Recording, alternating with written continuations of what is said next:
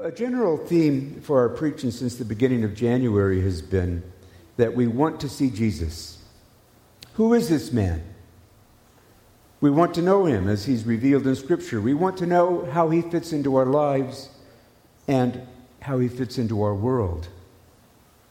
With this desire in mind, let's turn to John 12, starting with verse 12, and read the gospel text for today. It's on page 821 in your Pew Bible if you'd like to look it up there. The next day, the news that Jesus was on the way to Jerusalem swept through the city. A large crowd of Passover visitors took palm branches and went down the road to meet him. They shouted, "Praise God! Blessings on the one who comes in the name of the Lord. Hail to the King of Israel." Jesus found a young donkey and rode on it, fulfilling the prophecy that said, "Don't be afraid, people of Jerusalem. Look, your king is coming, riding on a donkey's colt." His disciples didn't understand at the time that this was a fulfillment of prophecy. But after Jesus entered into his glory, they remembered what had happened and realized that these things had been written about him.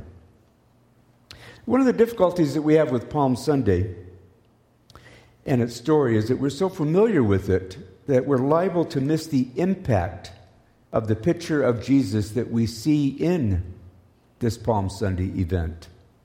In the triumphal entry on Palm Sunday, we see Jesus taking center stage and making strong and dramatic statements about his identity.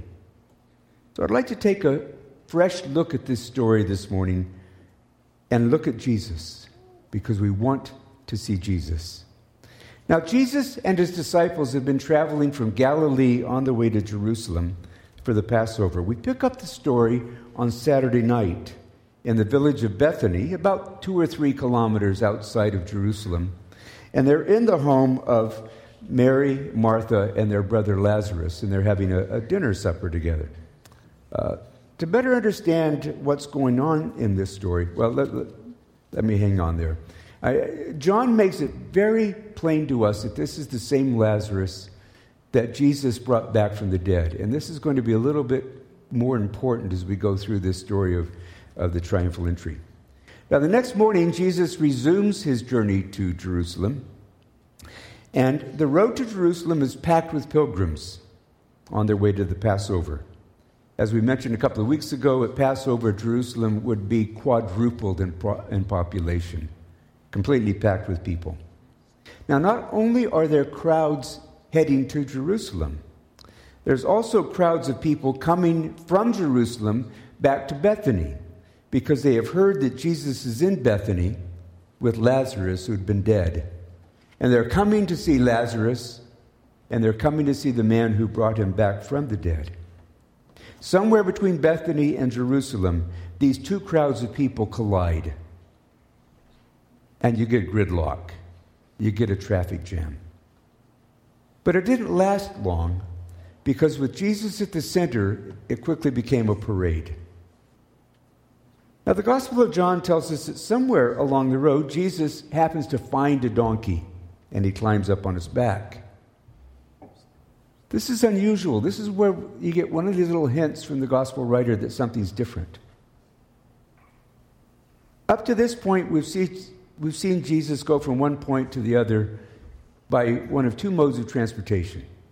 He either walks or he rides in a boat. We have never seen Jesus on an animal up to this point. So why now does he ride a donkey? Well, Mark's gospel adds some details that John's leaves out. Jesus sends 2 disciples to an address where they will find a donkey, one that has never been ridden. And they are to bring the donkey to Jesus. And if anyone says to them, "Why are you doing this?" just say, "The Lord needs it." And that is exactly what happened. The 2 were challenged, and they said, "The Lord needs it." And everyone was fine with the deal. It almost gets the feel that Jesus had prearranged this with the owners of the donkey. My men will come. You ask, what's this for? You say, the Lord. They'll say, "The Lord needs it." You'll know that it's for me. Then we see in that little brief hint that Jesus is really the one in charge here. He's in charge of the events of the day. This isn't an accident. And in the action of the day, we see Jesus make several bold statements. Now, to better understand these statements and what they mean, I want to look at the story from three different angles. I want to look at it from a biblical angle, an historical angle, and also a political angle. First, the biblical angle. In the triumphal entry, we see reminders of different Old Testament stories related to two different kings. When David was fleeing from King Saul, his father-in-law, who was trying to kill him, he rode a donkey on several occasions. This was especially true where he encounters Abigail? No, what was her name? Got one of those moments when the name disappeared. Somebody he married. Then as an old man, he's again riding a donkey. A donkey's brought to him as he's escaping from his son Absalom, who's trying to take over the kingdom. So we have this idea of David being a man who rode a donkey. But what happened in this Sunday on the road to Jerusalem reflects another story, an Old Testament story, that is the laying of the coats on the road. See here in the bottom of the picture, the men are putting their coats there on the ground. And that reminds us of a story in 2 Kings chapter 9. It's the story of Jehu being enthroned as the king of Israel. And we read in verse 13, "Then they quickly spread their cloaks on the bare steps and blew the ram's horn, shouting, 'Jehu is king.'" So you've got these two Old Testament stories that those people in the crowd might remember. David riding on a donkey, David maybe the greatest king of Israel, and Jehu having people put down their cloaks on the stairs as he mounts to the throne to become the king. Both underline the identity of Jesus as king. More importantly, though, is the fact that Jesus riding on a donkey is in fact a fulfillment of biblical prophecy. Zechariah 9:9. And John makes sure we don't miss this point, as he says, "Jesus found a young donkey and sat on it, as is written, 'Do not be afraid, daughter of Zion. Look, your king is coming, sitting on a donkey's colt.'"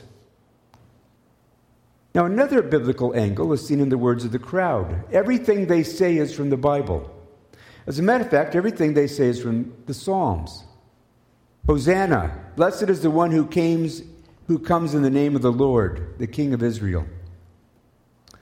Hosanna means save us. Sometimes we'll translate it as praise, but it means literally save us. The words are from Psalm 118. We just read from Psalm 118.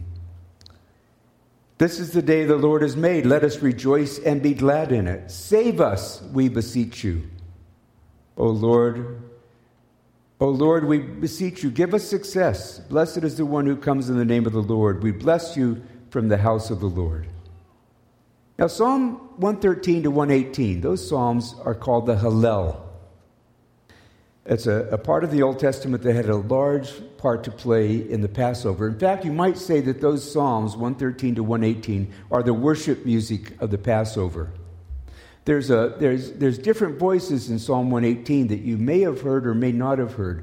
There's the voices of the pilgrims as they come up to the temple gates, and they finally say, "Open for us the gate of the temple."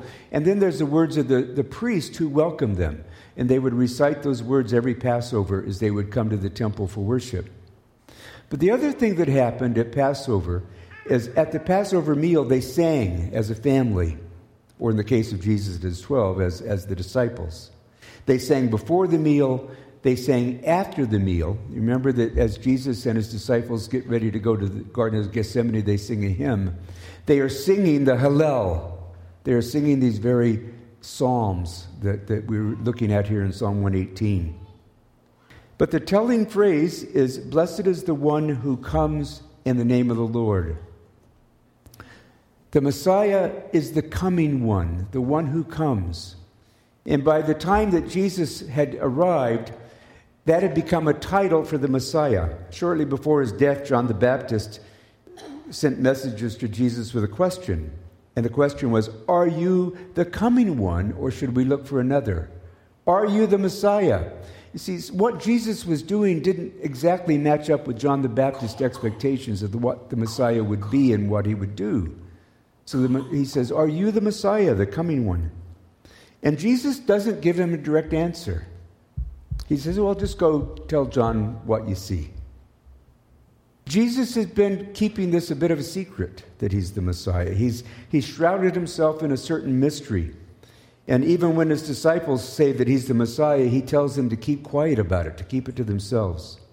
But now, on this Palm Sunday, we see Jesus putting his identity as the Messiah on display.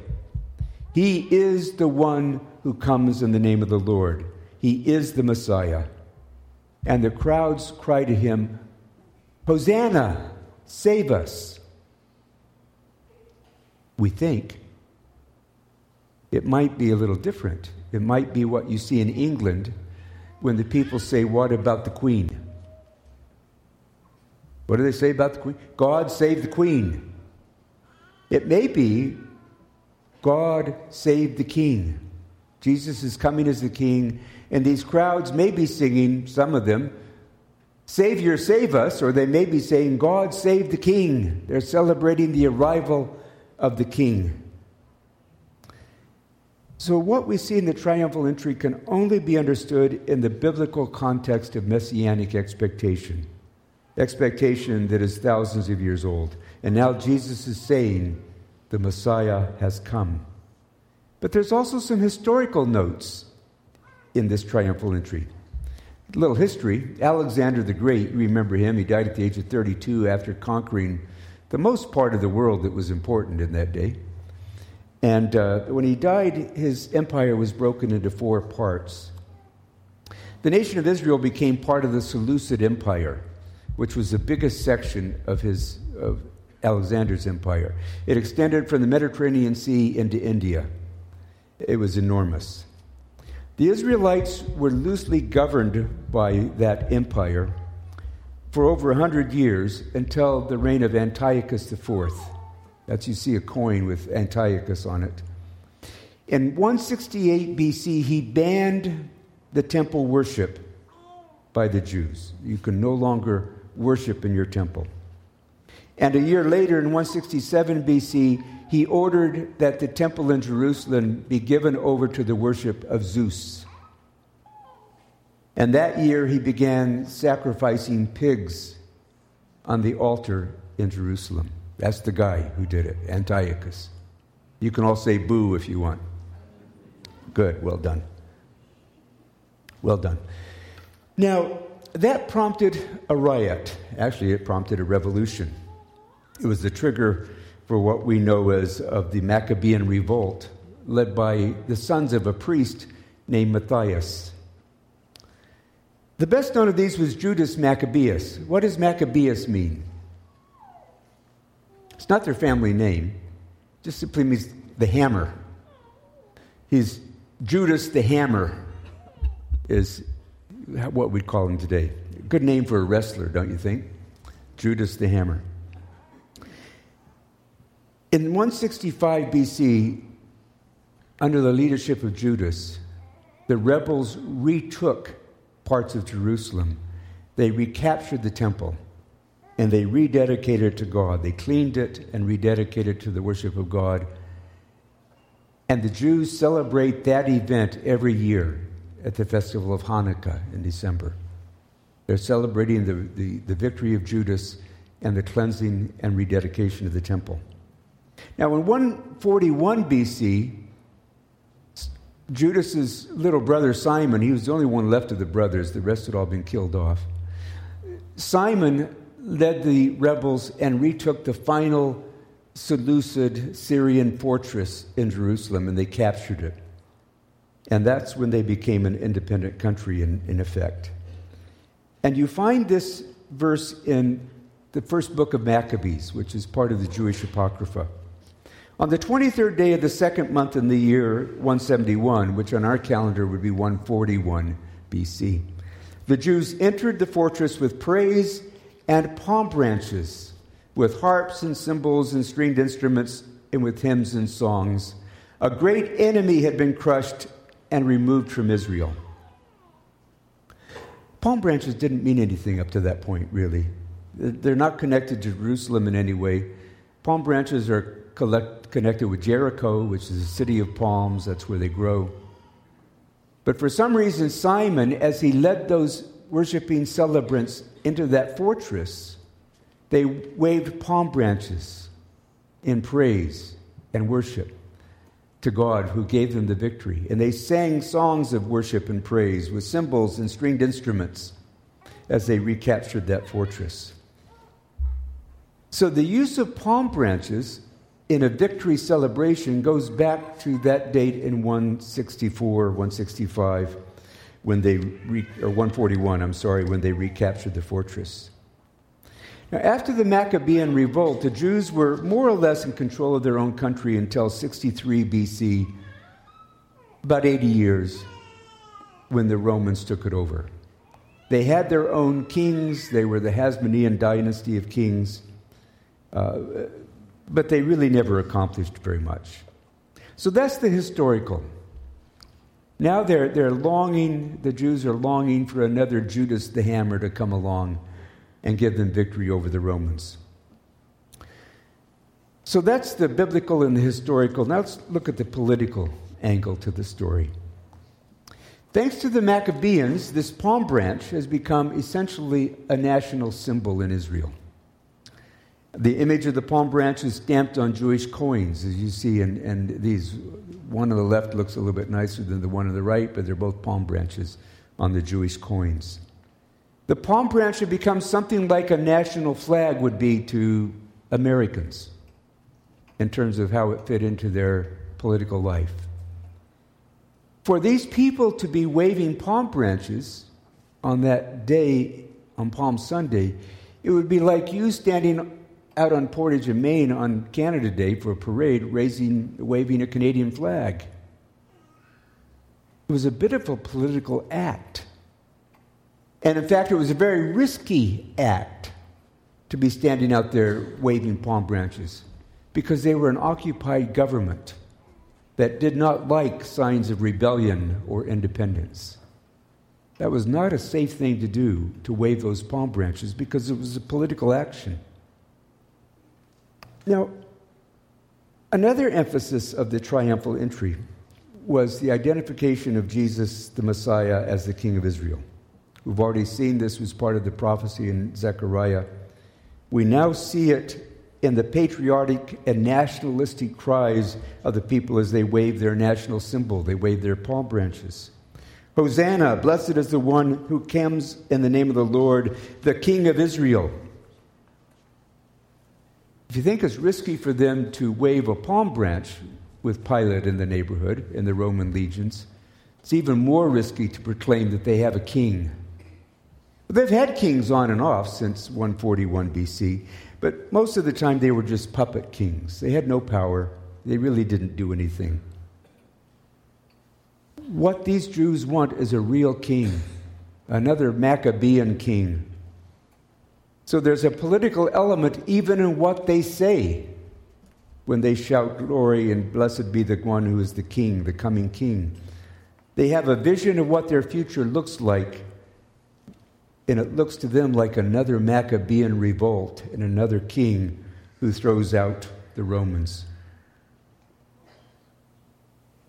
Now I'd like to take this opportunity to see one more picture of Jesus. I want us to see Jesus in another light as we look at this story and we figure out what is the true identity of this man. It's not found in the Gospel of John. We have to go to Luke's Gospel, chapter 19, to see this. Luke 19, verse 41. As he came closer to Jerusalem and saw the city ahead, he began to weep over it. We see this crowd that's excited and cheering and yelling. We see Jesus on a donkey. We've never seen him on a donkey before, and we see him weeping. Weeping. He weeps for two reasons. It seems odd to us. He's surrounded by all these people who are praising him and saying, God save the king, or save us now. He weeps for two reasons. First, he knows that in just a little over 30 years, the city of Jerusalem will be completely destroyed by the Romans. The only thing left of it will be part of the foundation wall of the temple, which is now the Wailing Wall for the people who live in Israel.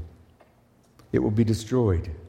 And that's sad and tragic. And thousands of people died in that battle. And the rest were put into exile. But there's something even more tragic and sad than that. Something worse. We hear Jesus say, "You did not recognize it when God visited you." That's really why he's weeping. He's come as the Messiah. People see him, they acknowledge him, but they're not truly recognizing who he is. Even as he comes as their Messiah, the nation doesn't recognize him. The donkey, the palm branches, the words from Psalm 118, they see, they hear, but they don't recognize him. Why? It's very simple. He was not the Messiah that they expected. He was not the Messiah that they wanted. They wanted another Judas Maccabeus who would put the hammer to their enemy. But the Jesus weeping is the man that we need to see this morning. Because the picture reminds us, if we're attentive, that just as those who were in that crowd 2,000 years ago who saw Jesus but did not recognize him, it's possible for us to see Jesus and not truly recognize who he is. We have expectations of Jesus that he's more like a kindly uncle who will take care of us now and then and make our life a little bit more comfortable. Or maybe we think of Jesus like a magician who, if we ask him, he can just wave a wand and make bad things disappear from our lives. And sometimes we even think of Jesus a bit like a cash machine that we can put a card into and money will magically come out. Stuff that we need to support our choice of a lifestyle. See, we can allow our expectations of who Jesus is to seduce us into seeing a false picture of who he is. If we don't see him as he is, we cannot truly follow him where he goes. And we need to start with this picture of Jesus weeping over those who don't recognize him, who he is. So who is he? There are two pictures that bookend the ministry of Jesus. They're different, and yet they're pretty much the same. On Good Friday, the day we call Good Friday, we see Pilate presenting a mocked and beaten figure to the crowds who are calling for his death. And he says to the crowds, "Behold the man, look at the man." What do they see? What do they see? Pilate didn't have any idea, apparently, who Jesus was. He just knew that the Sanhedrin feared him and wanted him out of the way. At the beginning of Jesus' ministry, we see John the Baptist pointing to Jesus and says, "Behold the Lamb of God who takes away the sin of the world." John the Baptist had a clear vision of who Jesus was, unlike Pilate. Pilate didn't know the identity of Jesus. John did, but both pictures point to the Lamb of God who has come to die for the sins of the world. Jesus, with Pilate, was already entering into his crucifixion and his death. This is the Jesus we need to see, the one who walked to a cross and died for us. What do we do once we recognize that that's Jesus who died for us, who suffered for us? What do we do? What's our response to this Jesus once we see him? The choice to follow Jesus is truly a life-changing decision.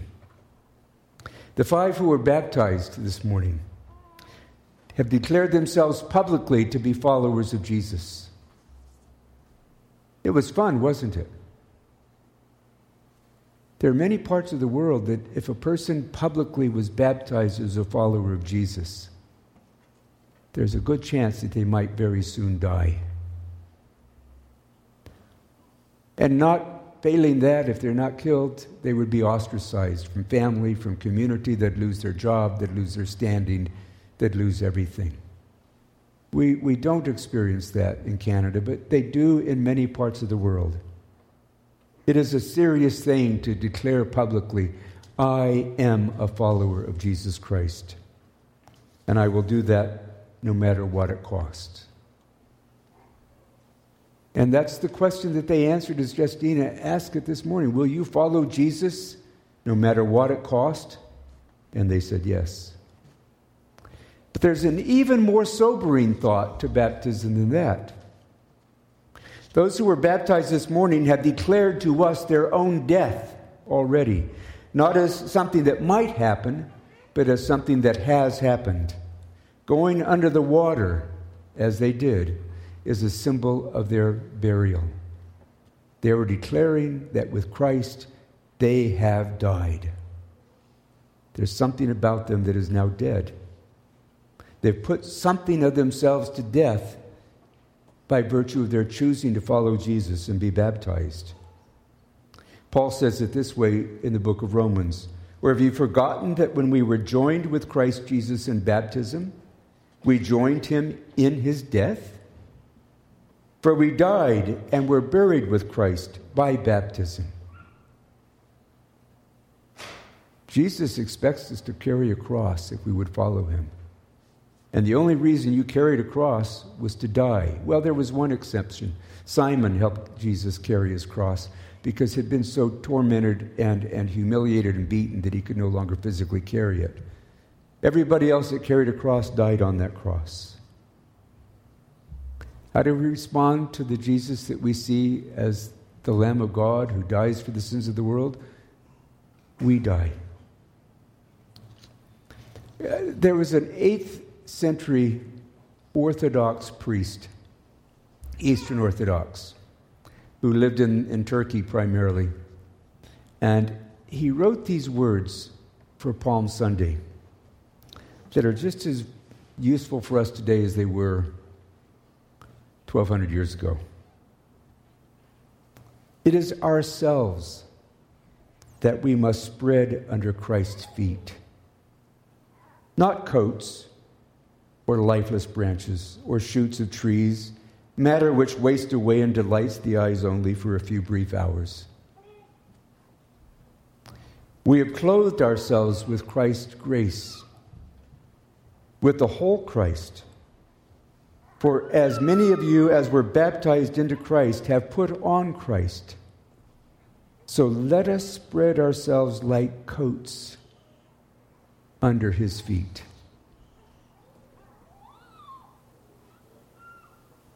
That's our challenge on Palm Sunday.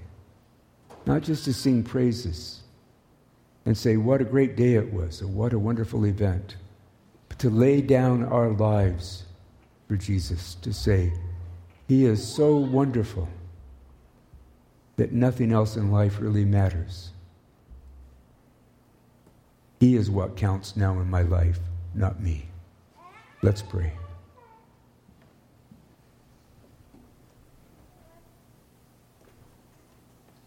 Lord, we don't want to just look at this event and say that's a beautiful story and a wonderful thing that people waved branches and cheered and yelled. We want to be people who see you as you are, the sacrificial Lamb of God, and that triumphal entry was just a step toward you becoming the man on the cross who died for us. And as we see you on that cross, we want to put aside our lives for you and live for you, not for ourselves. Follow you, not follow our own desires or plans. Be where you want us to be, doing what you want us to do. This is how we celebrate Palm Sunday. How we lay down our lives on the road for you, not just our cloaks. Help us to do that. And as we sing our hymn together now, Father, help us to see Jesus even as we sing. As we sing these words, help us to have a sharper vision of who Jesus is. We ask it in his name. Amen.